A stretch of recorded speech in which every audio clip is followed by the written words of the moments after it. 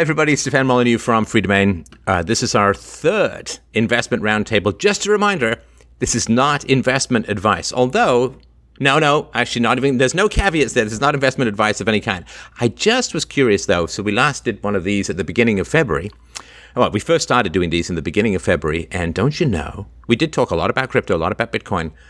And did you know that since we started these roundtables of market forces, crypto, and investment stuff, the price of Bitcoin has virtually doubled? I'm not saying it's entirely due to us, obviously, but no, it's pretty interesting. Which is why I say this is not investment advice, but it is pretty damn useful. So thanks a lot for joining. For those of you who listened as we started, or listened to me yammer on about Bitcoin over the last Lord knows how many years, I appreciate you coming by. I hope that you have found the practical use of philosophy in your own economic environment. And thanks, of course, to the people who are joining today. We're trying it a little bit different now, throwing on a little bit of video. Although, of course, most people are not joining with video because I begged them, because they're Freedomain listeners, they're just massively more handsome than me, except for, anyway. So, of course, I've just begged them not to make me look bad by looking so good. So here we are. It's been a week since we first started doing these things, a week and a bit. Price of Bitcoin has doubled. Other cryptocurrencies, Doge, Ethereum, and so on, have seen some pretty significant gains. Of course, a bit of a roller coaster with the other ones. The price of Bitcoin does appear to be holding steady at, the mid-40s US, around 60K a Bitcoin Canadian. I like that.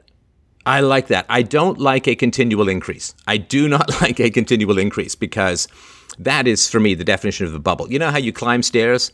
You know, if you sort of look at it in slow motion, you climb stairs, you go one step, and then there's a little bit of an equilibrium and a pause, and then you go to the next step. Or when you climb a ladder, you're not flowing like water upstream, you're just taking it a step at a time. I want there to be an increase in the price, obviously, and then I want that price to stick there for a little while, because that means people are making money. It means people are selling, people are buying, and when you sell and you say, hey, I just got twice the price of a good car out of my Bitcoins, people are like, wow, Bitcoin, let's hear more. I mean, I did a show last night with John B. Wells, who is the kind of voice that gives you a spinal massage if you had headphones on. And he was asking me lots of questions about Bitcoin, which is great. Love to hear it. Love to talk about that kind of stuff. So I'm pleased. I'm thrilled. I'm happy. I've gotten the messages from people who have decided to look into Bitcoin, and it's been somewhat helpful to them, to put it mildly. I'm very pleased about that. The more that we can liberate ourselves from fiat currency, the better off. I got a little giddy last night and fired off a couple of, I guess I could still refer to them as tweets. I don't know what you'd call them these days, because it's on a variety of social media platforms. You can follow me at freedomain.com/connect. It's a bunch of social media platforms if you still want to get my rantings and ravings. And fiat is dead. I mean, it's a strong statement, and obviously that there could be a dead cat bounce, and just because you're dead doesn't mean your fingernails stop growing right away. Trust me, I've buried enough bodies to know that one very, very intimately.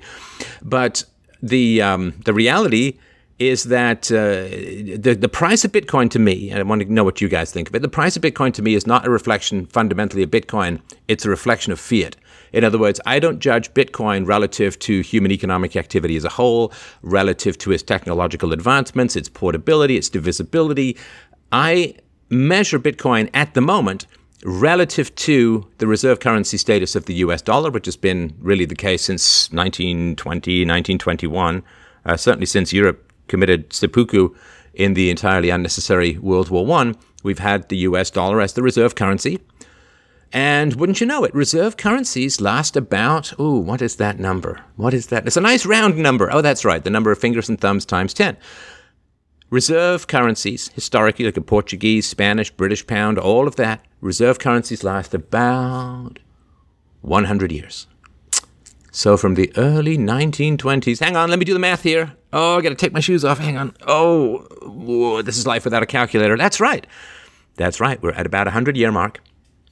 Coronavirus, of course, has accelerated because the money printing, money firing out of the Fed, not just in America, but all the central banks around the West and around the world, for the most part, the money that's coming out is absolutely mad. This whole thing is being kept alive. The economy is stopped, and the whole thing's being kept alive by the helium printing presses going brrr.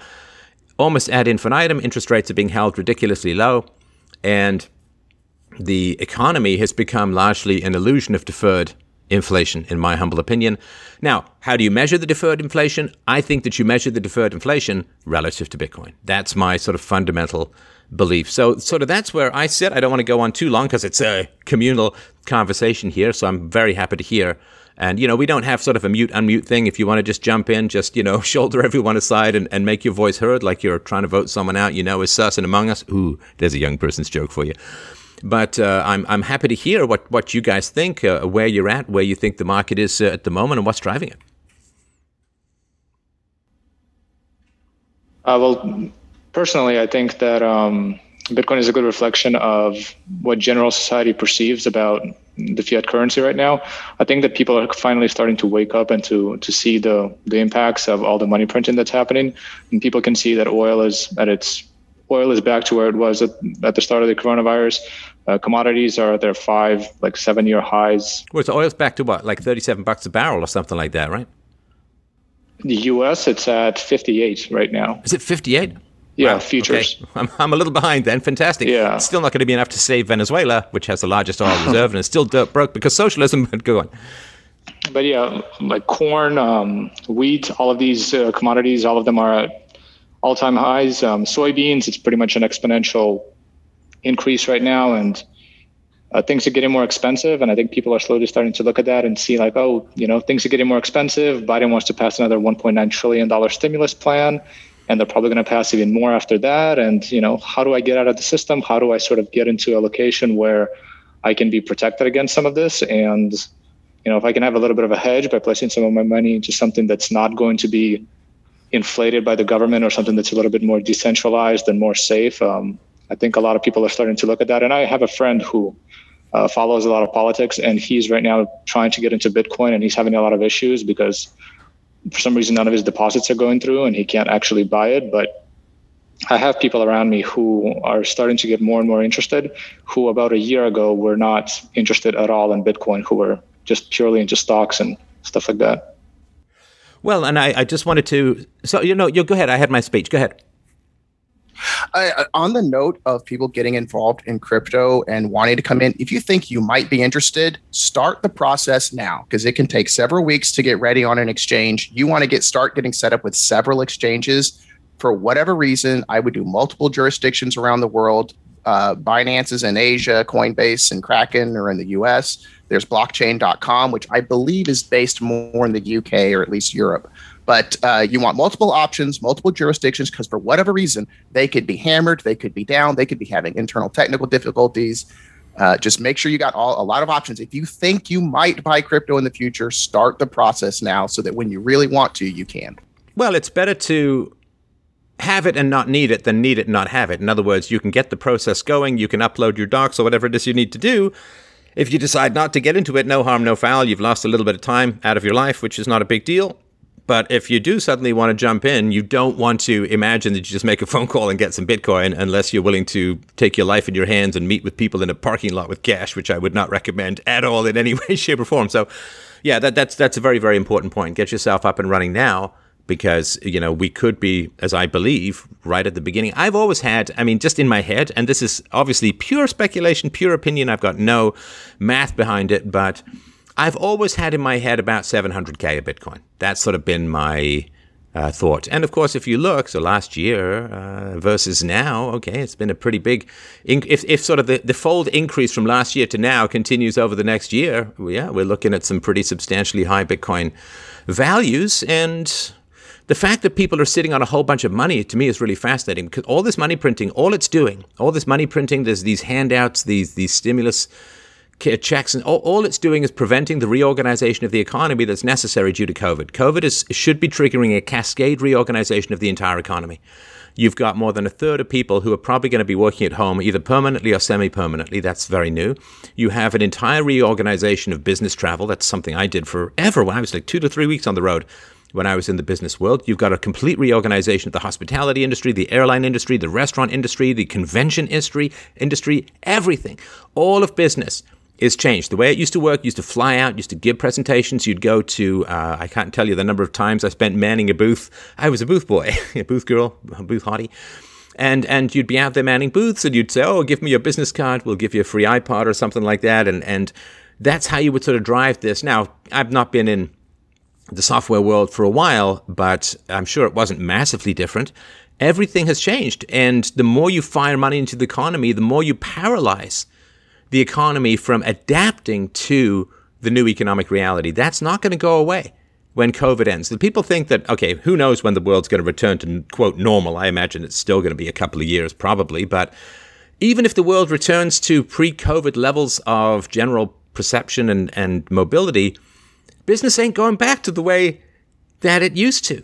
If you can imagine some natural catastrophe or some illness accelerates the development of the car, the automobile, well, when that virus gets cured or that natural disaster is taken out of the equation, it's not everyone then doesn't go back to horse and carriage. Like that, it's accelerated the development of the new economy. Like, you know, as you know, most technological advancement is driven by pornography, right? So VHS was driven by pornography, but even when people, you know, weren't interested in that or didn't want to do that, it wasn't like the entire movie industry didn't change, or the internet as a whole was driven by pornography. And just because people use it now for non-pornographic reasons, in fact, I think there's some tiny slice of the internet that's not used for that, it doesn't mean that everything goes back to the way that it was. So this is the unfortunate thing about all this money in the system and these low interest rates and this money printing. It's just preventing the change from occurring that needs to occur. And the longer you hold it off, the more wrenching that realignment is going to be. And I need to have a little duck that I quack when I'm done a ramble so people know when to stop being glazed and stop participating. But go ahead. And if you think about it, it's also pretty crazy how in about 12 or 13 years, we went from, in 2008, the government went from just bailing out the banks, because if they didn't, there would have been a massive collapse. And then 13 years later, we've gone to, we need to bail out literally everybody. Every business, regardless of the size, needs to get some sort of bailout money, some sort of loans, something from the government. And that happened in just 12 years. And the question is, where are we going to be in like 2030? Because it seems like the pace is accelerating at which the government is starting to gain control over pretty much everything. I mean, when it comes to business, there seem to be a lot of people who want more regulations, more bailouts, more control. And it doesn't look like there are any signs that it's going to go the other direction anytime soon. Well, but it's not one. Let me just be real quick here, and then but it's not one big blob, right? So the economy is fiat and crypto. I mean, that's the big division. I mean, you could say there's other assets, of course, capital assets, real estate, and so on. But in terms of currency, it's fiat and it's crypto. And so when you say the controls, yeah, of course, the controls and the management of the economy are going to go much stronger on the fiat side, but on the crypto side, that's much tougher. And I think you just want to get far enough away from the Titanic, like the lifeboat. I mean, if you stay around the Titanic, when you're on a lifeboat, you just get sucked into the downswell, right? And you're probably going to drown anyway. So you get into a lifeboat and you get away, which means to me, you know, try and disinvest in fiat-related stuff, try and get into something in a hard, it's my particular approach. So there is not one big blobby economy at the moment, although in 2008, crypto was not a factor. And so it was one big blob. And the other thing I'd nag you about is like, it wouldn't be a collapse, it would be a liberation. You know, like the old system, oh my gosh, that'd be an economic collapse. No, it's a liberation from delusion, right? I mean, it's painful, but it is a liberation from delusion. But sorry, I'll be quiet now. Go ahead. Yeah, sorry. Go ahead. Go ahead, Alexander. All right, I'll just go for a little bit. I think what I find interesting is that Bitcoin is starting to finally approach the market cap. Bitcoin, I think it's at about 900 billion, might reach $1 trillion soon. It's getting to the point where it's so large that any sort of attempt to try to regulate it or try to destroy it is going to be extremely difficult. And I don't think that it will be successful. It's starting to take on the size where it's really starting to become a significant force. Well, you want the financial management class invested in Bitcoin because they're the ones who have the political connections, right? I mean, it's not like you and I can call up anybody important in government and say, hey, man, we need to have a meeting because what you're planning is blah, blah, blah. I mean, they may have a meeting, but you may not ever come out, right? So But so the moment that Bitcoin, like now you've got, as you know, Elon Musk invested $1.5 billion, which I think is 1/10 of 1% of the market cap of Tesla or something like that. And you've got Apple is reputedly getting about $1 billion into Bitcoin, which is like, 4 or 5 days of their cash flow. It's really not very much. So you want these big, large investors, which is why I've been sort of talking about it as, I think, an interesting thing to look into in this area, because the moment that people who've got connections, real connections, the connections that you and I will never have probably, the moment that they're invested in it, then they're going to be the lobby group that is going to work to push back against any destructive regulations against this kind of stuff. And it was a pretty dangerous passage, when we were in the smaller amounts. But yeah, the more that people are bailing on fiat and going into crypto and Bitcoin, the more protected those ecosystems will be, I think. Whack. That's my sound at the end of the speech. Well, I was going to say, on that note, in a Reuters article that came out, I think January 20th, Janet Yellen mentioned, I'll just read the quote here, or out of the article. She raised eyebrows of some senators in Wall Street when she said that that Treasury would consider the possibility of taxing unrealized capital gains through a mark-to-market mechanism, as well as other approaches to boost revenues. That would hurt crypto. Okay, but hang on. So let's break that. Well, would it hurt crypto compared to how much it would hurt everything else? So help people to understand what that means, please. I don't entirely understand it myself. So taxing unrealized capital gains, as I understand it, and I've been having to pay crypto taxes for a couple of years now, so I understand it better than a lay person on the street. So your capital gains are, you have capital assets, and the gain is how much they increase over a year or so, or over time. If you sell within a year, so practical example, you buy Bitcoin and you sell it within 12 months, you owe 35% under the current regulations, unless they've changed, and I don't know. If you wait over a year and you sell your Bitcoin, you're supposed to pay 15% on the profit there. So just not the whole balance, but the profit you got. Now, taxing unrealized capital gains would mean that you buy your Bitcoin, you don't sell it, no nothing, but if it goes up over the course of a tax year, you've on that difference. As I understand it. Wait, you just cut out for a second there. You've what on that difference? You just cut out for a second there. You've something on that difference. You would have to pay whether you sold it or not over that tax year. You'd have to pay on the profit, on the profit, the difference on what you bought it in versus what you sold it at or didn't sell it at, and just happened to appreciate in value.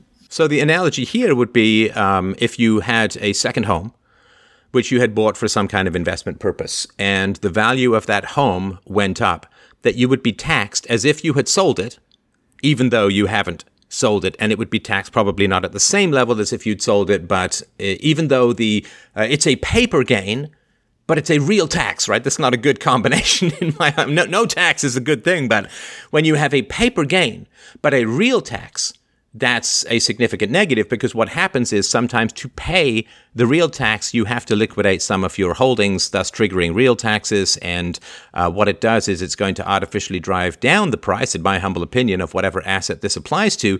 Now, it would apply, I would assume, of course, to stocks, because if they only applied it to cryptos, it's still a pretty tiny segment of the economy. But stocks, bonds, whatever it is, whatever has appreciated in value, and heaven forbid that they would do real estate too, but whatever is appreciated in value, then you have to pay taxes on an unrealized gain. Well, then, of course, what happens if the value goes down? Do you get some of that money back? It becomes a rolling target of unrealized gains that get taxed, and unrealized losses that get taxed. Oh, I mean, I guess OCD accountants would be in heaven, but for the rest of us, it would be an actuarial nightmare as far as I could tell. As I've paid crypto taxes over the years, it is an absolute nightmare. No matter what tax person I go to, I've got to pretty much do the work for them, to where I've gotten to the point of largely doing it myself. And also for anyone that's getting into crypto, not trying to dissuade anyone or discourage them, but it is something to be aware of, that, keep good records. And the exchanges nowadays do a good job of keeping records, and there's software that helps. The one I use is bitcoin.tax. No, I'm not getting paid for that, but they can email me and I'll take anything. But yeah, talk to an accountant and just make sure, like, don't just assume this is free stuff. I mean, it is as far as it's treated like somewhat like a security, depends where you are, but it's a real thing. You've got to pay taxes on it, and please do that. Don't try and escape the law. Don't try and tax evade, and don't give Bitcoin a bad reputation. So, I'm personally convinced that they will try to make an example of the crypto community one day. And a great way to do that is if you haven't paid taxes, because as we've talked in the previous conversations, crypto is not so private. Well, it depends which crypto, but most of the ones we were talking about here. All right. So is there anyone else who wanted to sort of jump in with thoughts about market forces that are driving this kind of stuff? Or I mean, it's hard to say, of course. It's a random walk to some degree where it's going to go, but the floor is open. If there's you got a yearning, burning thing that you've been yelling at your monitor, that now you get to yell at everybody's monitor. Oh, I was just going to make the analogy that the tax on unrealized capital gains is basically, the analogy would be a property tax on financial assets. Oh, because you're holding them, you would get taxed. Okay, right. Yeah, like you get a property tax on your house, whether you sell it or not, except it would probably be more than, 1 or 2% of the home's value. It'd probably be much higher than that. But and what it would do, of course, would be if a bunch of financial people wanted to buy an asset, then they would encourage this kind of tax because it would cause people to sell the asset to cover tax issues. And it's, to me, just another rampant market manipulation. But we should, I think, be kind of used to that. Is there something else you wanted to add to that? The floor is open. I mean, I got a lot to talk about, but I want to make it a monologue. So if there's other people have stuff they want to share, please. Is my mic working properly? Yep, you're on, man. Very good. All right. So with relations to the first crypto crash, it went from about 20K to about 4 or 5K. Oh, really? I don't remember that too well. Yeah. Wait, hang on. I'm having PTSD, but I think I'm okay. I'm okay. Go ahead. It's a pretty distant memory, but if you think of the time, like the emotions were sky high. Every article was about Bitcoin. Everyone was trading it. YouTube was covered by it. And now it's gone up to 40K like it's nothing. Because nobody wants to talk about the reason why. Nobody wants to talk about the reason why, which is, I believe, fragility of U.S.'s dollar reserve, right? That is such an elephant in the room. That is such a black hole. And this has the potential to completely reorganize the financial classes as a whole. And yeah, good luck trying to, with Robinhood, when there was like, you can't buy this thing, you can only sell it. Like some of the complaints that people had, I don't know whether it was a choice or whether they had stop losses on or whatever. Good luck with that in Bitcoin. Good luck with those kind of financial manipulations in Bitcoin. The other thing that Bitcoin's doing is, these guys are supposed to be the masters of the universe, super smart, right? And where were they for the last 10 years, right? Where were they? It's one of the biggest investment opportunities in a life. It might really sound like a salesman. One of the biggest investment, right? But, these super smart guys. So, I don't know that the financial press really wants to, what do they get? Well, I think the financial press as a whole works kind of like, we're going to short a stock, and then we're going to say, I don't think this company's doing too well, and the price is going to go down, right? Or they long a stock and they say, I think this company has real growth, and woohoo, they make, it's kind of, to me, how honest it is open to debate, and, it's all legal, but whether in a free market it would work this kind of way. But Bitcoin's all out of that whole thing. Bitcoin is not a supplement to the existing fiat and stock financial system. Bitcoin, to me, is a different animal altogether. It is car versus horse and buggy. It is internet versus print paper. And you'll find, of course, that a lot of businesses that rely on old technology, old paradigms, they're really not that interested in pushing new technology, new paradigms, because they're either going to adapt, in which case they probably have already done so, or they're going to do so, in which case they don't want to pump it because they want to get in while the price is still low, or they're not going to adapt, in which case they really don't want to tout the car when they're all in on the horse and buggy. On that note, I was going to say, I believe Bitcoin, someone fact me, but I believe, if I recall correctly, Bitcoin is the single greatest asset or thing to have invested in the last decade, like something like a 68,000% increase or something like that from the beginning. Yeah. And again, take that with a grain of salt. On the note of the whole Robinhood situation, I had mentioned Bruce Fenton in the last videos. One of his tweets, he says, if you're mad, don't close your Robinhood account. Leave it open. Keep 21 cents and a partial share of one stock in the account and request paper statements, mailed annual reports, and proxy voting. Right. Yeah, but however, that's got to be somewhat dissatisfying after a while. Sticking it to the man when the man still makes all the money, it's got to be somewhat dissatisfying after a while. But I kind of get where you're coming from. They did get the 1-star review on Google. They yeeted a whole bunch of like 100K of those 1-star reviews, and then I think they finally gave up and just let him handle it. You could destroy Robinhood with arbitrations now. Oh right. They did. I'm involved with the Patreon lawsuit. Owen Benjamin was thing, kicked right? off a couple years ago. Yeah, we filed arbitrations and we won. They hammered a crazy amount of money. Oh, good for you. Now, let's look at... sorry, I don't want to drag the conversation to another area if there's more that people wanted to say. And, don't be shy. I mean, you speak up... Can I correct my fact? If I'm reading this right from CoinMarketCap, and again, I could be wrong, it's showing a 34,000% increase Bitcoin ROI from the initial investment. Yeah, it seems fairly good. I don't think anyone's going to complain between 60,000 or 30,000 return. Right. Have you been on the internet? I think the one thing that's unique about this market cycle in particular is that this is going to be the start of the institutions really starting to get into this market. I think the smart institutions are already coming in a very big way. The larger institutions are just looking for a way to get in. It's hard to try to convince, investors, retirement funds, and all the rest of it to put their life savings into what they consider to be a speculative asset, and it largely is. But as the market cap continues to increase, we get to $1 trillion Bitcoin, which will be around about $56,000. I think the big boys are going to start to come in, and it's going to be interesting. I think that no one wants to get in first, but once people start coming in, no one's going to be the last one to get on the boat. And there's a lot of the fund managers are older, and there's no thing there. They're used to sort of physical assets. They're used to, they view fiat currency as a real thing, like it's not, but it's, paper, toilet paper is more useful. At least you can wipe your ass with it. But so they look at fiat currency as a real thing, which it's not. They look at stocks, they're real things. They're real contractual relationships to the percentage of a company's earnings or ownership. But they look for real things. They look for a factory. They look for a store. They look for gold.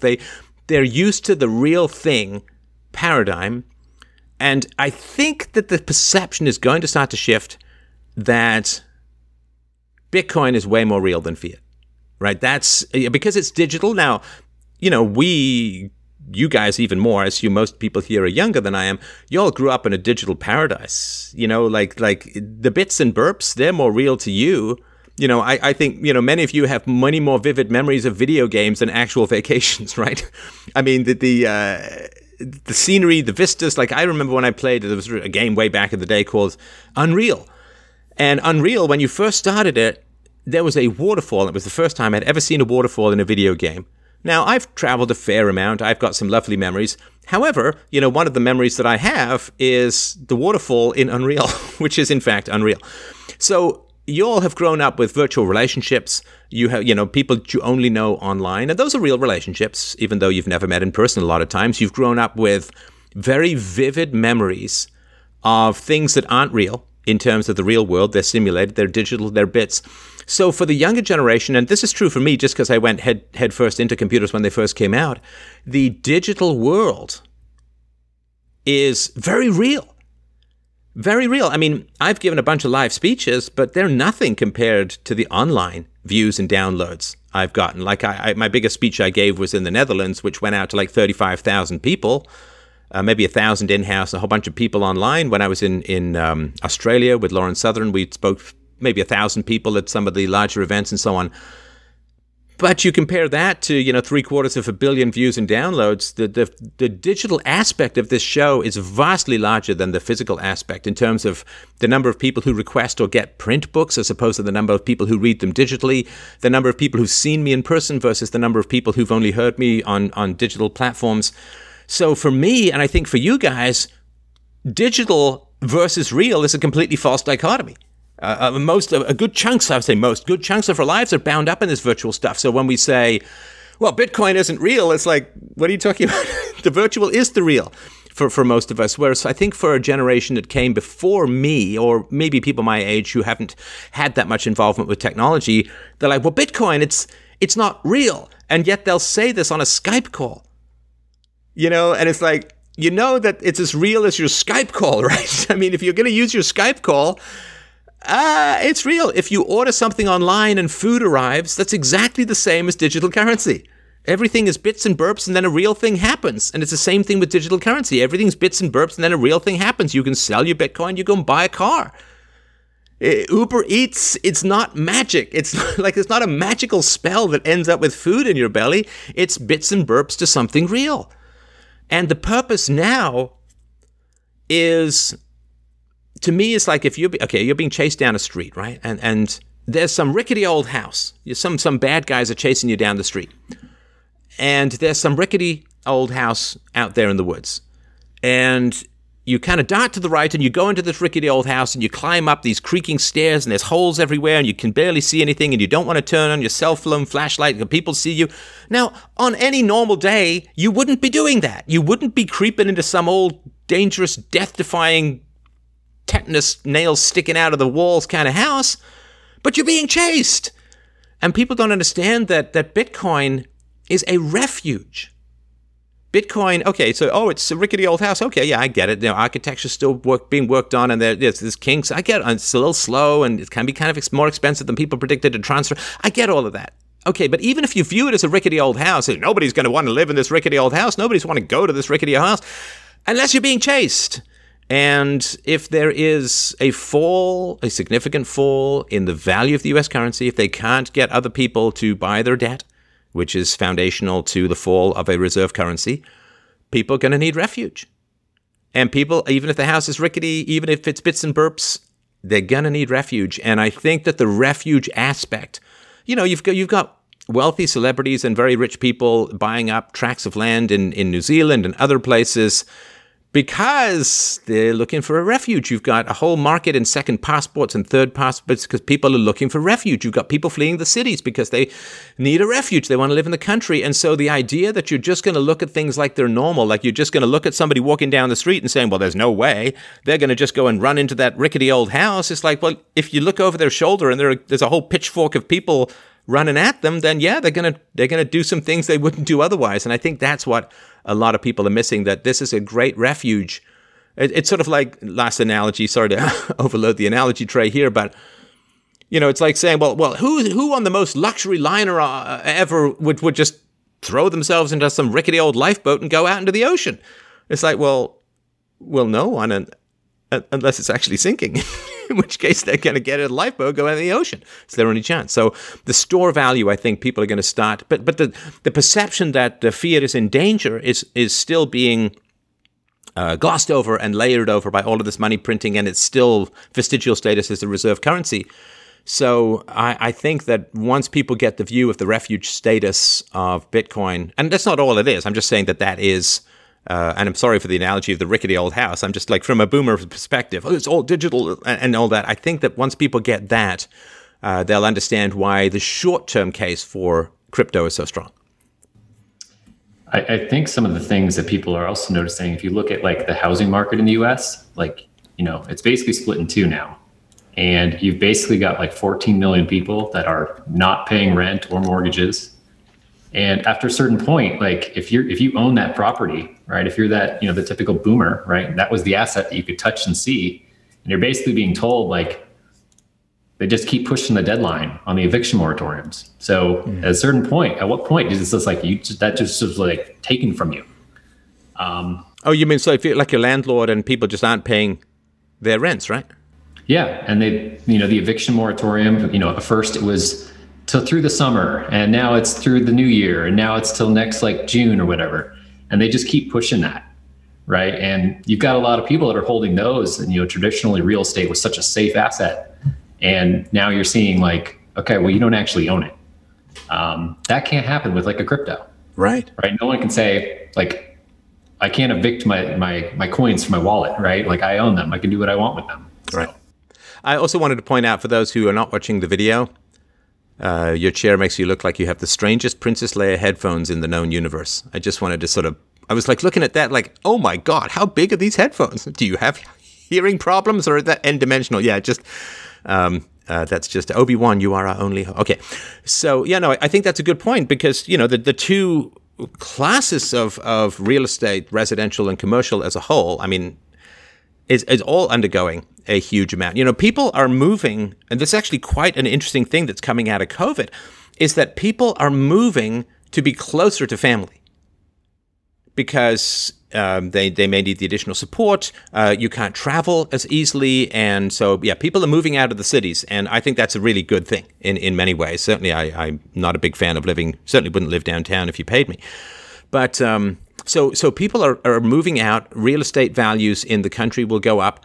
Real estate values in the city will go down, both in terms of residential, in my humble opinion, but commercial, which we talked about before, is a huge. I remember when I first got into the business world, getting a lecture from an investor on the business-to-business market. Okay, because you don't see this as a consumer, right? The business-to-business market is far larger than the business-to-consumer market. The business-to-consumer market, like the stuff you go in a store and buy, right? Think of all of the things that have to go through for you to be able to go into Bed Bath Beyond and be able to buy some strange goop for your bath, right? I mean, all the manufacturing, all the shipping, all the factories, all the contracts, all of the lawyers, everything that has to go on just to get you a little hand sanitizer or something. So the business-to-business market, I can't remember the number, but it's some massive multiple of the business-to-consumer market. And so a lot of what people are doing is they're saying, well, the business-consumer market is kind of changing, but it's like, the COVID's biggest effect is on the business-to-business market, in my humble opinion, and that takes a while for, I think, Main Street to get a handle on. All right, do we have people here just to listen, or do you have things you want to add? Now's your chance, brothers and sisters. Mostly brothers. Going on the previous example about real estate and how the government makes it impossible for you to evict people, so you basically don't own the property that you own. If you look at China, you can kind of get an idea of where we might be headed. So in China, this has happened for a while, but in China, when the market has gone down, what they've done sometimes is they've told institutions that for the next 30 days, for the next 60 days, they were not allowed to sell their stocks. So in other words, the market is going down. China doesn't want their markets to go down. So they say, okay, institutions, you're not allowed to sell anything that you have. And stuff like that, I don't think it's going to happen anytime soon, but you can also get stuff like that of stocks. And with Bitcoin, again, nobody can really tell you that, hey, you can't sell that. I don't think there's an easy way to actually be able to control that. But with things like stocks, it's definitely possible to limit selling and to basically kind of take it away from people. Right. Now, is there something else that people wanted to add into this topic? Because I did want to get to China and Iran, not obviously physically, but I would like to talk about that as a stabilizing factor, believe it or not, in the Bitcoin universe. But if there's other things that people wanted to add to this phase, I'm certainly happy to hear. I can add to the real estate topic as someone who's has invested and is looking to invest in real estate in a very, very rural area. Like I fled as far off the grid as I could. It's booming. Like the stuff I used to see is totally gone off the market, and I'm having to go out and hunt. Yeah, I mean, if you want to stay safe from criminals in a collapsing economy, just be beyond the range of being on foot. You're pretty good to go, right? Criminals don't like to run for 30 miles or 50 miles to get out of the city and come prey on people. It is booming out there, right, for sure. And I think that was fairly predictable. But the combination of instability, supply chain issues, shipping issues, and rising crime rates in the cities, combined with work-at-home designs, means that the country has become massively valuable. And the cities, I think, got a negative case at the moment. People have always dropped like flies in cities, sadly. Yes. Well, remember when in the year when the Roman Empire collapsed, the population of Rome, I think, from when 2 million down to 18,000 in a year. And, a lot of the people, and, I try not to take gloating satisfaction in foppish people having to learn real work, but a lot of these people were, like very dainty, highfalutin society types, and they had to go out and get work on a farm. Probably was the best thing for them, but I bet you they didn't like it very much. So, yeah, I think that's very true. So anything else people want to add to that? Because I'd like to get to the China-Iran thing, which I think is quite interesting. Well, hopefully all these forces together will help soothe the wealth inequality between the generations a little bit. Yeah. Be nice. Yeah, so I mean, a lot of the wealth was transferred from millennials to boomers through debt, and a lot of the wealth is going to be transferred from boomers to millennials through crypto. And so the pendulum, I think, is on its way. Yeah, and if we have a time, I'd like to make a case for crypto kind of being a reward for people exploring virtue and philosophy. Oh, I'm here. I'm all down for that. Go for it, brother. All right. So I think about how I personally heard of Bitcoin to begin with. This was back in 2011, 2012. And I was kind of reevaluating my life and digging into my thoughts and values and beliefs and philosophy and things like that. And just based on that and exploring like what is moral and what's, and exploring the state, the nature of the state and relationships. And an immeasurable amount of that was thanks to your help. But I also would find that the people, so that's how I found cryptocurrency, the state's so evil, it's diluting our dollars. And then, because I was interested in those things out of a moral drive, I found Bitcoin and cryptocurrency. And what do you know? The other people that were in the crypto sphere were Austrian economy, they were fluent in Austrian economics, and they were very brilliant people, especially because you had to be someone in the tech world on the ground, in this conversation already to have heard about Bitcoin back then and be in the sphere. And so in a way, the gain in crypto, and that's changed drastically over time. It used to be people that were way more values. Like there's a great moral argument here. Like we have to do this. That used to be the majority of the community. And over time, of course, that's changed as it's become more speculation. But again, now that still is true today in a sense that if someone's interested in morality and philosophy and things like that, they're going to find your content and you're going to connect them to crypto. So it is kind of a reward in a way for being interested in those things. Just like there's so many aspects in the universe that are like, oh man, it seems like even if you're the good guy, you get the raw end of the deal. But like, it's nice to point out the silver lining, I think. No, I think that's right. And you have to be skeptical of everything that is said to you to be a philosopher and or to be interested in philosophy. And so, yeah, when people say this is money, and you're like, the thing I said earlier, everything that everyone in particular in authority says, you say bullshit. Oh, this is money? Bullshit. And I remember, of course, I mentioned this on the show many years ago, when I first came to Canada, you could buy a candy bar for 10 cents. And relatively rapidly, it went to $1. And I had, so before we left the UK, sort of friends and relatives gave me, I very much remember this, they gave me £38.50.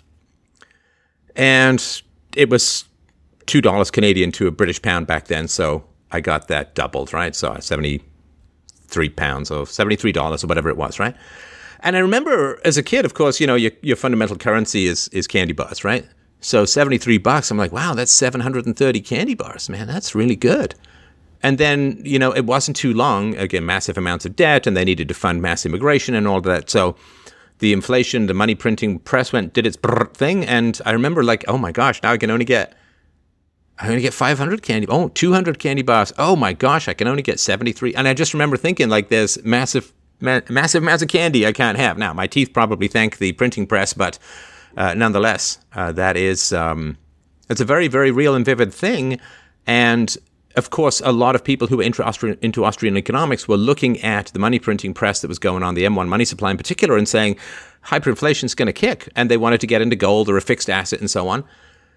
And because I received so much more value from the digital assets of my shows than I ever did from the fixed assets, for a month or two, I actually sold my books. Then I decided to give them away and take the money that that I was and just invest in take the money that I would have made from the books and instead just invest it in advertising and things like that. And so for me, looking at the sort of physical assets versus the digital assets were much more valuable. They moved much more quickly. They had much more effect on people than the fixed assets, the physical assets like books or my speeches.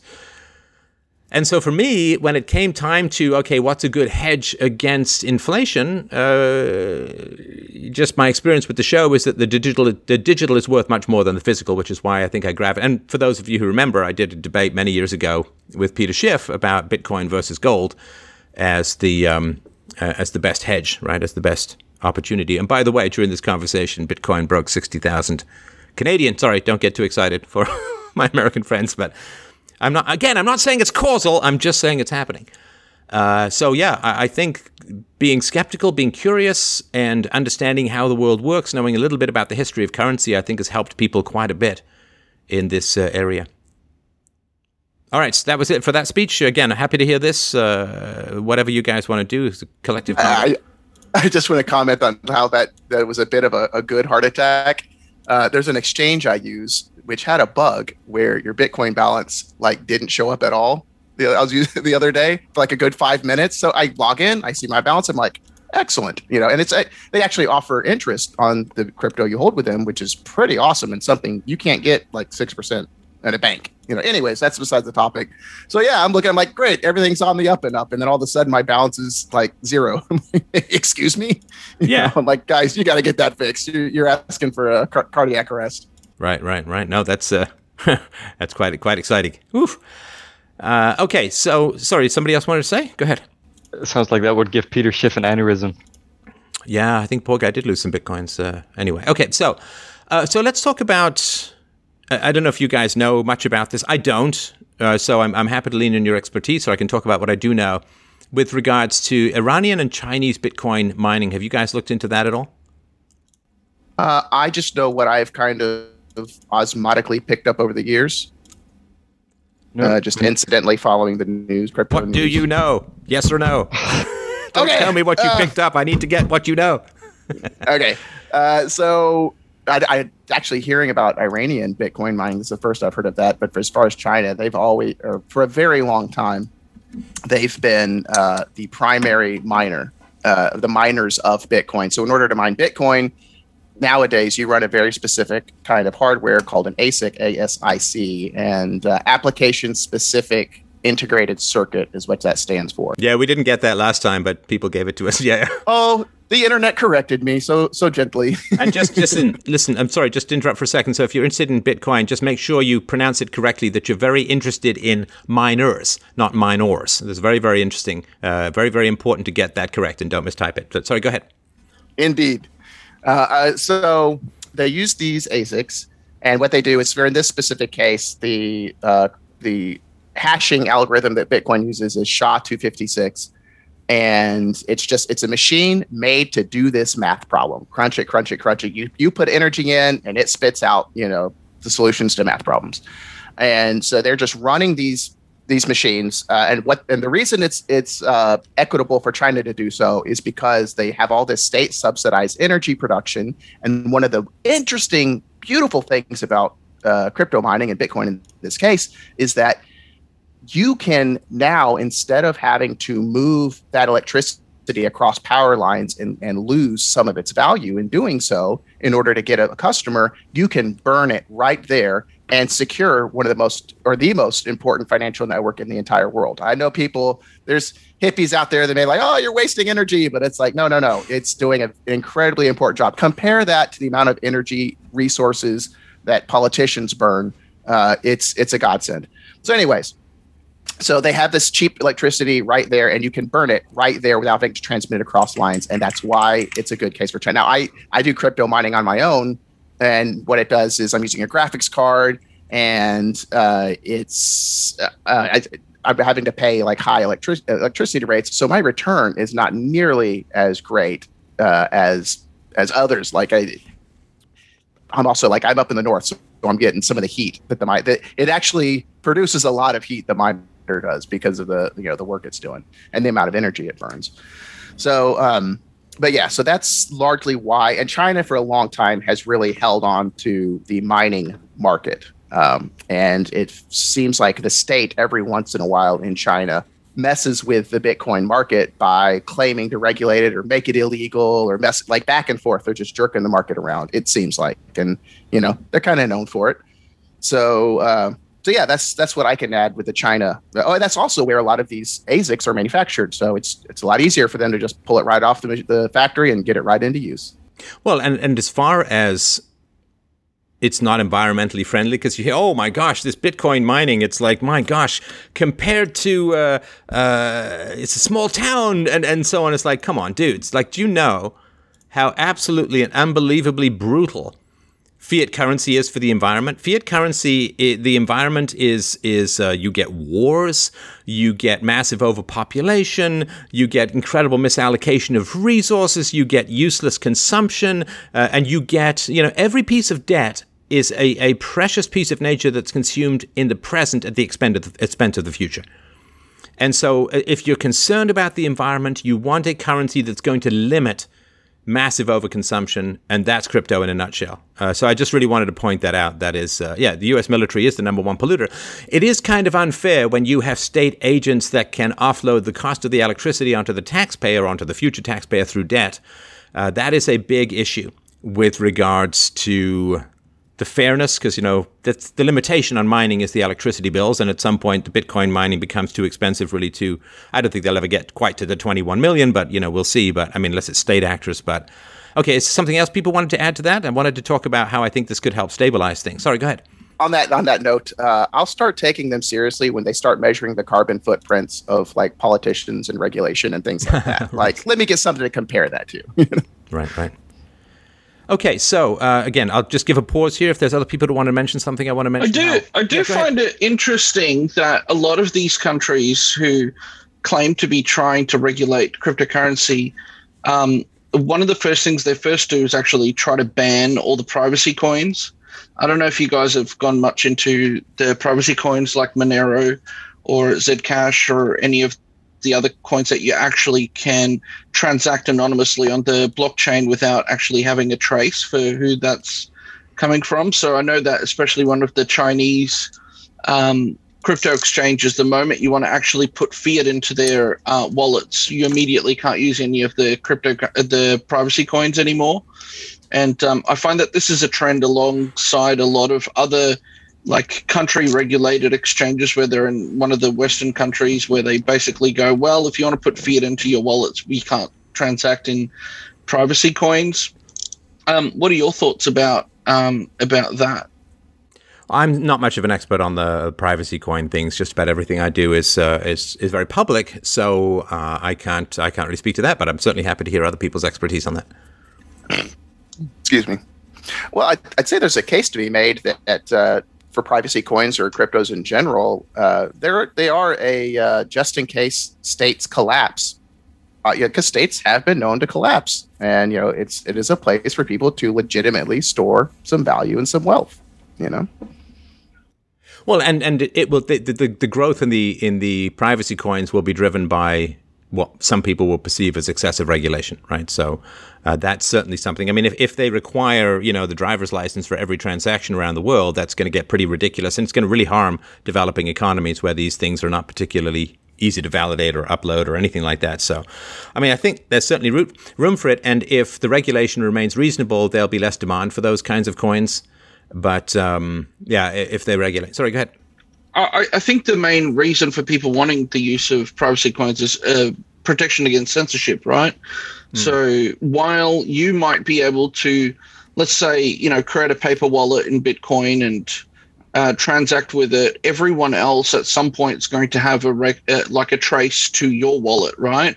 So you can actually tell like who sent what money to who and how much of it, and it's like out in the open. And so if a government is interested in going after you as a private citizen for whatever censorship means, let's say you supported the wrong political party or you protested something and they wanted to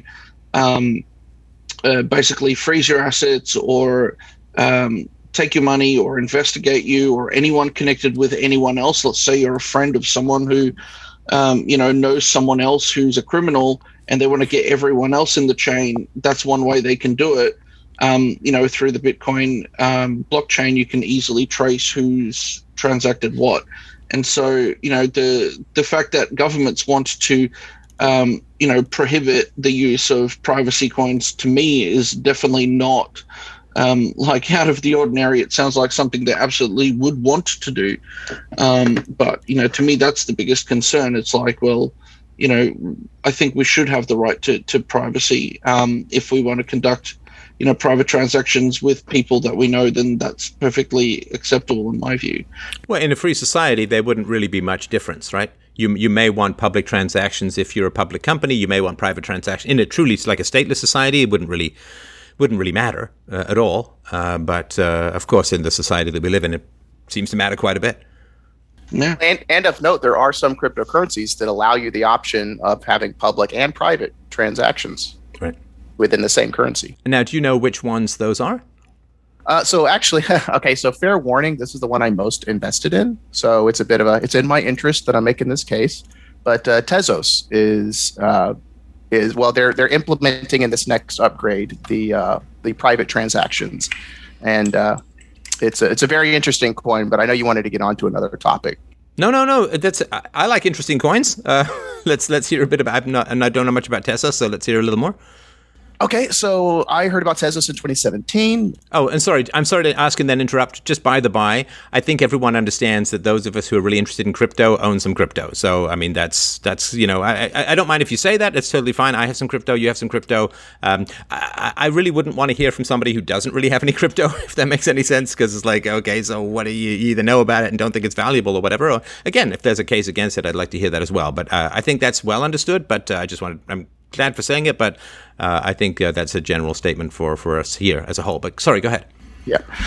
So I heard about it in 2017, and I go and I look at the people involved, and it's Arthur and Kathleen Brightman who started Tezos, and I guess like a joke between them is that at their honeymoon he was reading the Ethereum white paper and kind of planning Tezos. But anyways, I looked into their kind of more political leanings, and they seemed more anarcho-capitalist, libertarian-ish. He's a big fan of Murray Rothbard. And so from there, I'm like, okay, excellent. That's great. And then I go in and look at what they're implementing in Tezos. And one of the first features I saw was that it was written in OCaml. And I apologize if this gets too technical. It's written in a programming language that lends itself to formal verification. And as a layman, from my understanding, what that means is that you can test the code to make sure it is doing what it's supposed to do and only what it's supposed to do. And so this is the kind of software that financial institutions, or like exchanges, or for example, automatic pilots for planes, like to not screw up. Which, when I heard that, I'm like, well, gosh, how come every cryptocurrency wasn't written in that to begin with? But anyways, that's besides the point.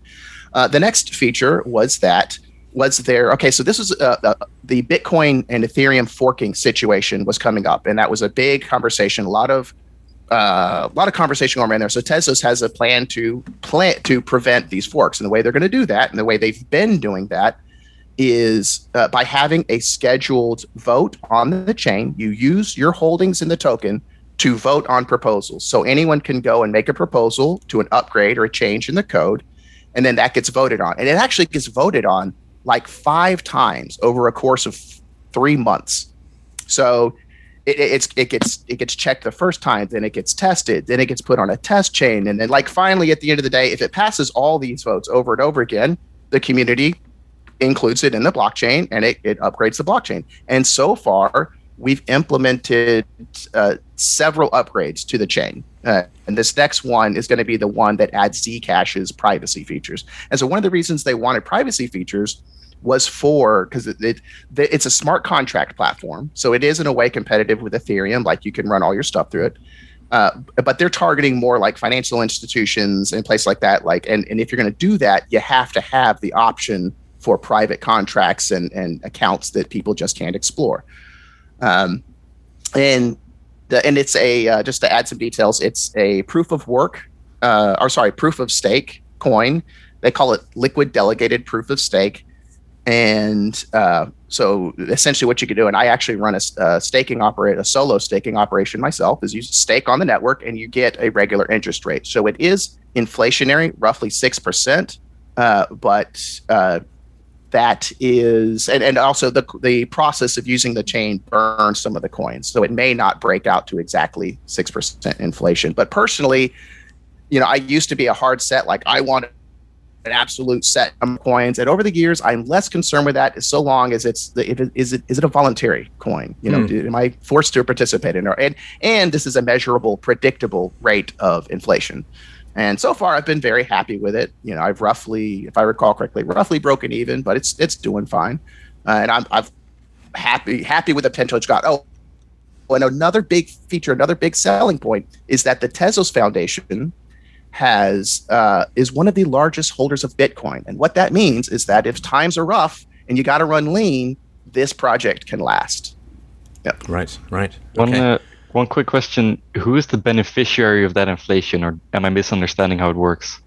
So, okay, great question. So the beneficiary of that inflation is, for example, someone like me who runs a staking operation, which actually secures the network, but also you don't have to run a staking operation in order to benefit from that inflation.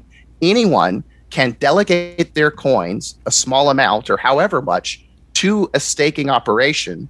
And then what they'll do is they compete in the marketplace to pay you back the majority of your coins minus whatever they compete. It's a market rate. So some places offer 5%. They charge you only 5%. Some places only charge you like 10 and forth. So does that answer your question? So anyone in the network participating in the network can benefit from that inflation. It encourages people to participate. Thanks. So it's an incentive to keep it secure, partly.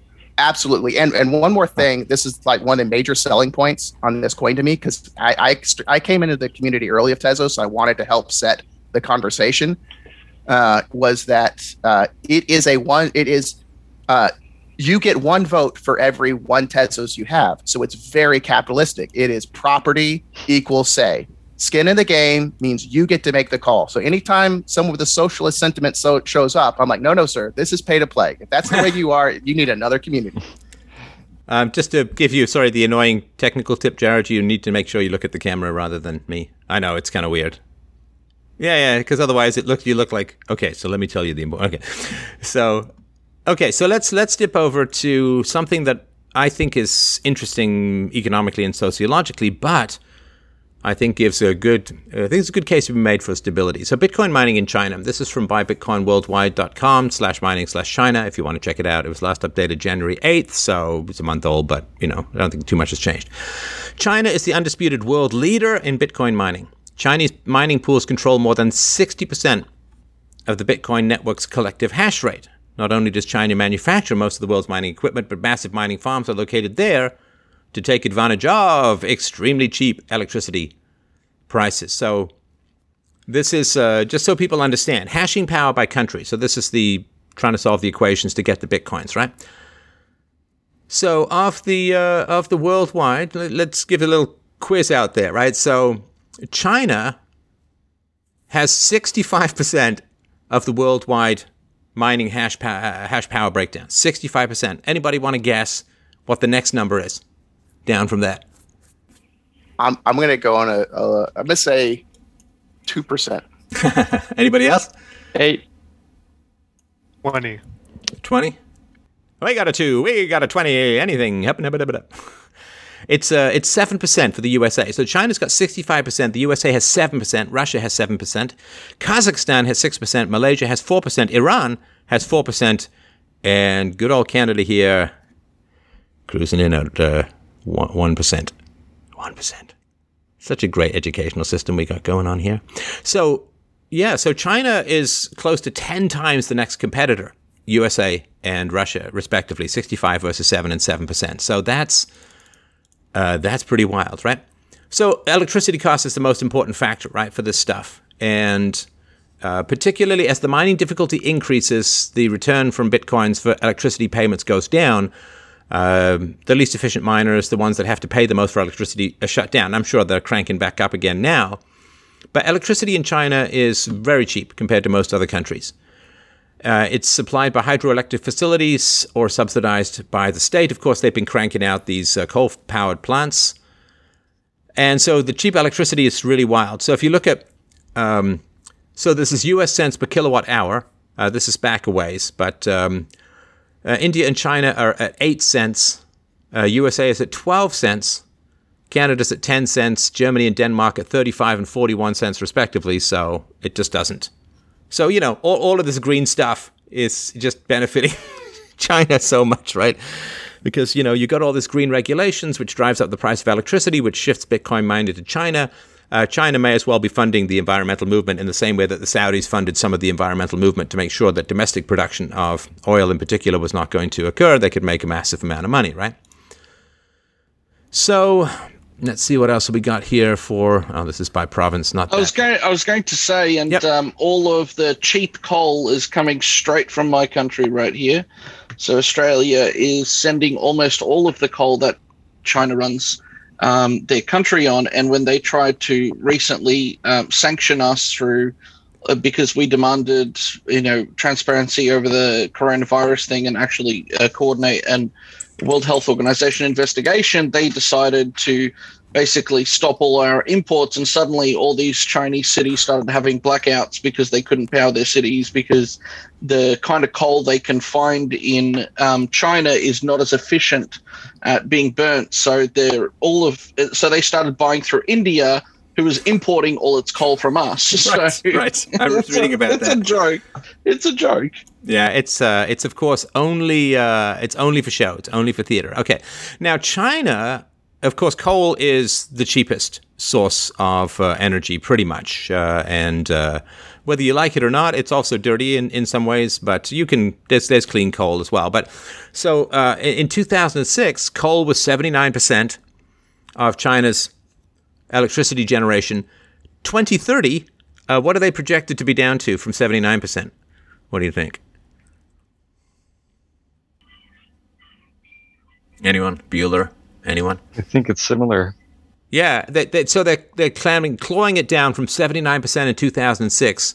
Quarter of a century later, it's going to be down to 75%. So they're knocking 4% off their coal production, because right now it's just way too profitable to turn coal into bitcoins, right? So energy producers can freely burn coal and use the energy for Bitcoin mining instead of physically transporting the coal. You know, they just do the Bitcoin mining right next to the course, and they convert carbon directly to crypto. It's pretty wild. So China is home to 4 of the 5 largest Bitcoin mining pools, and I won't get into all the details about that. You can check out the whole article itself. So people don't like the fact that the Chinese have so much control over Bitcoin. And look, I understand that. Totalitarian dictatorship, I did a whole documentary on that. You should check it out at freedomain.com/documentaries. Now, China, of course, also is trying to create its own digital currency, although given how much the price of Bitcoin's gone up, I think that probably is on hold. But let me make a very, very brief case as to why this is a delightfully wonderful thing, which is China has massive influence on Western governments. The more value that China has in Bitcoin, the more it's going to pressure Western governments to not reduce the value of Bitcoin. Because what does China want to do with its Bitcoin? It wants to buy up the West. the same way it wants to buy up, and is largely doing it, Australia. And so it wants Bitcoin to have high value in the West so that they can use the Bitcoin they've generated to translate it into taking... So in the long run, is this good? Well, no. But in the short run versus, you know, for the people who have Bitcoin in particular, you and I can't call up elected representatives in our supposedly democratic regimes and get, but the Chinese sure can. I mean, I'm pretty sure the Chinese have compromat on just about every Western politician of influence and significance, and so they can make sure that they keep very much at bay anything that harms the value of Bitcoin. So while I'm not a big fan of communist regimes and it's very subsidized, it's not a free market situation. It's not a free market in the situation, the high price of electricity here either. But it's important to remember that when the world's most aggressive totalitarian regime is heavily invested in Bitcoin, there's an upside. You got to look for the silver lining in these things. And I do believe that there is a significant upside, that anybody who messes with the value of Bitcoin is also messing with the Chinese Communist Party, and they've been known once or twice in history to act fairly assertively in protecting their own interests. I'm just saying their interests and our interests happen to be somewhat aligned at the moment in terms of the value of Bitcoin. So, yay, China. I mean, this is where we are in the world. So I don't know if you guys agree or disagree. I'm happy to hear counter arguments, but I think that's the upside to the downside. That's a pretty good case. Absolutely agree. Yeah. There's a gallery of about 50 pictures from Chinese politicians next to U.S. politicians. And just from the energy in the pictures, you know who is in control. Well, and China, of course, heavily invested in U.S. treasuries. And, you know, I don't mean to mine the stereotype, so to speak, but let's say that East Asians are fairly good at math, you know, because of the complexity of rice harvesting or whatever it is that whatever Malcolm Gladwell explanation you want.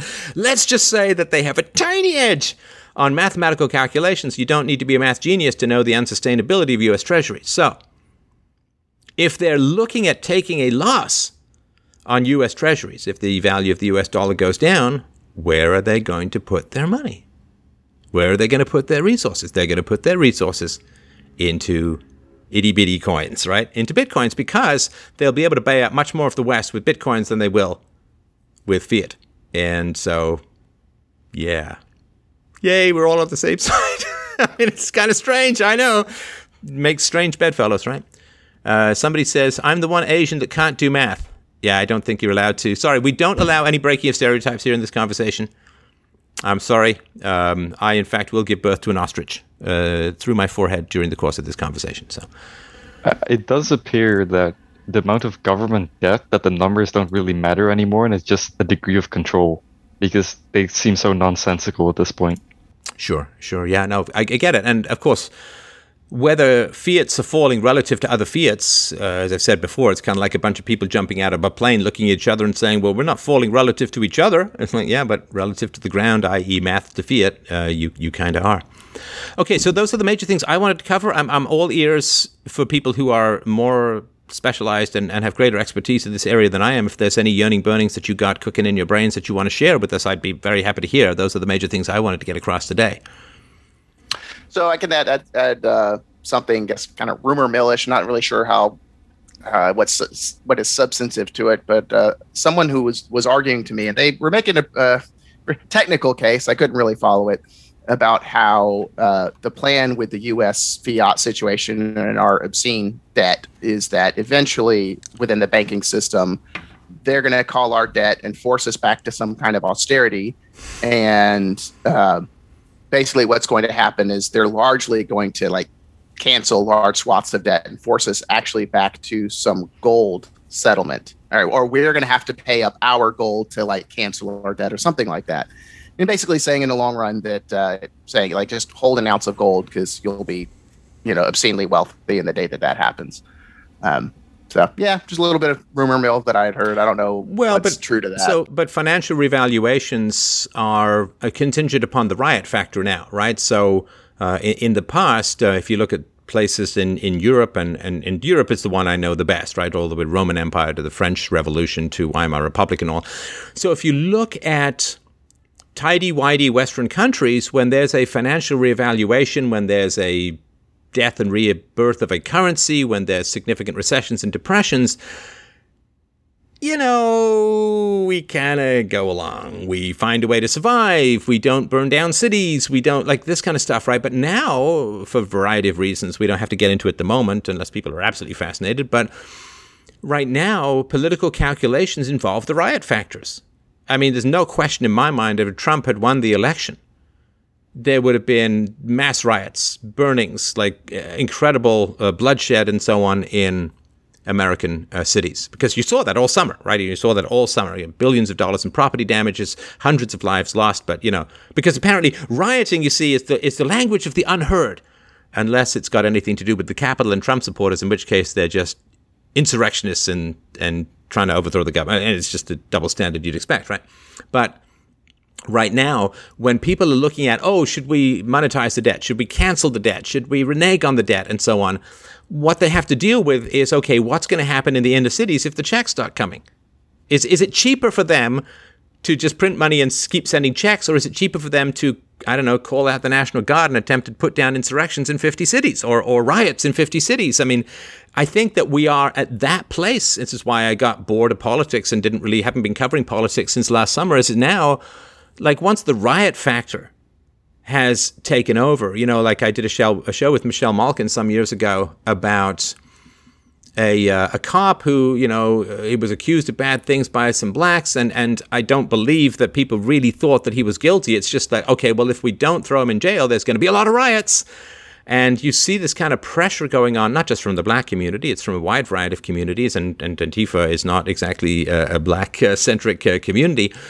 But there is this issue of, okay, how do we make decisions in politics anymore? And I think the riot factor, the taking over of various parts of cities, the burn downs, it's really, really expensive when there are riots. And, fiat has to fall pretty far before that becomes a good cost benefit. And losing control of the cities in particular areas in ways, and all the negative PR that has for politicians and all of that. So, yeah, the riot factor, that's what I think about when I think about, okay, what are they going to do with the debt? Well, they're going to keep the can going as long as possible. And what they're going to hope for, and I think that maybe they thought, or maybe it is, maybe they thought COVID was the way. Say, hey, man, we're out of money. It's not our fault. It's COVID. And don't blame us. Don't get too mad. It's just, or some natural disaster. The way they used to do this, as you know, when they couldn't pay their bills, they just went to war, right? And because you can impose austerity on a population through war in a way that you simply can't through peacetime. Now, war is not really an option at the moment, not just because of the obesity of the Americans, but the fact that, it's just weapons of mass destruction has made war as the solution to government debt kind of off the table. So I think they're all hoping for some natural disaster, and again, maybe COVID's the thing, where they can get out of the debt in some remotely plausible fashion without actually bringing math to a mathematically illiterate population. Sorry, long ramble, but that's I think that the riot calculation, I think, is what's going on in Washington at the moment, and that's why politics is not a philosophical arena anymore. Yeah, well, then that's by design at this point, isn't it? Yeah. I think so. All right, we've been going for a good old chunk of time. Anybody with some closing thoughts? I don't have any. I'm empty. I'm done. Jared, go for it. Look at the camera. Don't make me come over there. There you go. Thank you. Yes, appreciate it. And remember, none of this is investment advice. Nobody's telling you what to do with your money. We're just talking about our thoughts. And, if most people here have crypto, and just remember, I really want people to be clear about this, because it's your money, it's your choice, it's your decision. I have a philosophy, and I'm sure you guys all share it. We don't tell people what to do. It's information, reason, and evidence. You got to make your own decisions with your own money, but don't make any decisions based upon what we're saying. Double check, triple check everything, and make your own decisions with your own sovereign free will and consciousness. I just wanted to sort of point that out. Yeah. Amen. Right. Go ahead. Anybody else wanted to throw something in? Yeah, I've got one small closing thought. Yeah, please. If the financial system goes down, gold's going to crash as well, because everyone's got to be scrambling to cover their positions. And it could go up again. But, I mean, relative to what? Probably to Bitcoin. And the America going to war part, they could never pull it off successfully with China. China's just eyeing Taiwan. And if you cancel the debt and you can't go to war, who are you going to import goods from? China? There's no way out of this. Well, there is a way, I think. It's just somewhat crypto-based, at least in my opinion. But there's not going to be a war with China. And of course, now that Biden's in, China's going to be more aggressive with Taiwan. That's pretty predictable. So, all right. Anything else? I don't want to cut anyone off. Don't kick yourself later for not having said something if you want to. It doesn't have to be perfect. Lord knows we're not. So anything anybody wants to add, go for it. Hopefully we'll get some states that use crypto this century popping up after some might collapse. Well, it's interesting if they use states. If they use crypto, are they really states? That's a whole other question. I would argue right about that. Somewhat to the contrary. Actually, this was something I forgot to bring up when I was talking about the value proposition of Tezos, is that, if I recall correctly, there's a Swiss village that used the Tezos chain to disperse their COVID relief funds. But I'm pretty sure that's the case. And same with there's France, because Arthur Bretman, the founder, is French, and France has an interest in Tezos. Apparently, they're looking into it for some of their stuff. So, yeah. All right. Yeah, we like those real-world test cases. All right. Going once. I hate anyone go to bed saying, "Oh, I should have said something." Going once, going twice for the close off. Anybody here? I've got one question. Yep. Okay. Stabilization of Bitcoin. Is that necessary? Will it happen? Any ideas on it? Or will the price just fluctuate and will people accept it? I think it will be stabilized when it's approximately 95% of the world economy. Then I think it would be we got a ways to go. It's a little bit of a speed bump between the here and the there. But I don't want Bitcoin to be stable. Because stable means it stopped growing, or rather it's only growing relative to the world economy as a whole. So I want it to, my particular perspective, I want Bitcoin to go up in value because people recognize its value. I want people to cash it out so that they broadcast its value to other people who only view fiat as currency. And then I want more and more people to recognize its value. And so for me, I don't want it, obviously oscillating like Catherine Zeta-Jones' mood, but I do want it to be stepping up in a semi-consistent manner, which I think it's been doing over the last year or two. I do want more and more people to get invested and get interested in it. There's a splash benefit to all cryptos, such as Tesos and other cryptos, because of the interest in Bitcoin. I do not want any kind of stability. It's like saying, Steph, do you want stability in the growth of your show? No. I want it to grow like... anyway, so insert growth analogy. I'm out. I'm done, man. But no, so I would not look for stability. In other words, I would not say, well, if I'm going to put my money in Bitcoin, it's going to be the same pretty much in a year. I wouldn't particularly spend a penny of my own thing that way. But stability is not the name of the game towards the end of an empire. Stability is not the name of the game towards the end of an empire. And I think being nimble, being quick, because we're like the mammals beneath the feet of the dinosaurs. There's a big giant asteroid in the sky, which is probably going to change things a little. But nimbleness, I think, and quick-wittedness, I think, is of most value at the moment. And stability is not something I'm looking for. I don't bring stability. I don't look for stability. I don't respect stability. No, that's my particular thought. All right, well, thank you. I was going to say that it's stability compared to what? Like some of the currencies in the world are like completely like much more unstable than Bitcoin. And gold has been pretty stable, right? And gold has been relatively stable. Mm-hmm. And if you run gold, you're probably not super happy, right? I used to say it's like, they say you have to you don't have to outrun the bear, you just have to outrun your friend. Yeah. And then in the same way, Bitcoin doesn't have to be better than the dollar right now. It just needs to be better than the Bolivar or whatever they're using in the Ukraine. It just needs to outcompete for in those countries. A quick question: which Tesos wallet do you use that gives you the ability to vote? I don't even know what that question means, but I'm passing it along anyway. Yeah, thank you. I saw that. I was going to bring that up. So right now, voting is only done by the stakers, by the people who are actually processing the transaction. So like someone who's using a wallet to stake their coins to a delegator, they would not have the option to vote. The delegator would be voting on their behalf. But from my understanding, that is looking into being corrected so that eventually in the future, individuals can delegate their tokens to one person but stake independently. So at the moment, there's not a wallet to do that. You have whoever you're delegating to is going to vote on your behalf. And usually the big institutions like Coinbase and stuff, they pass on the votes. That's it from my recall. Chickens. All right.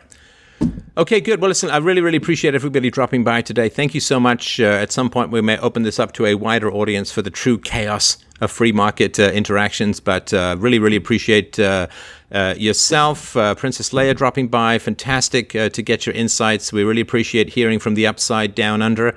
It's great to hear how the world of tomorrow lives. And thanks, of course, to all of our Chinese friends who are listening in. It's wonderful to be so aligned with our interests together. And to hands across the ocean, love you guys. Keep mining, keep influencing politics to keep everything good. And appreciate that. If you'd like to help out this conversation, freedomain.com/donate. Hugely appreciated. But if you're low on cash, it's been a tough year for everyone. Please hold on to it yourself. But, if you're flush, you want to help out a little, it's certainly appreciated. Thank you so much for dropping by. And we will, we'll try and come up with some good regular schedule for this. Right now, it's a little spastic, but We're just not into stability, right, brothers? All right. Okay, thanks, everyone. Take care. Talk to you soon. Bye.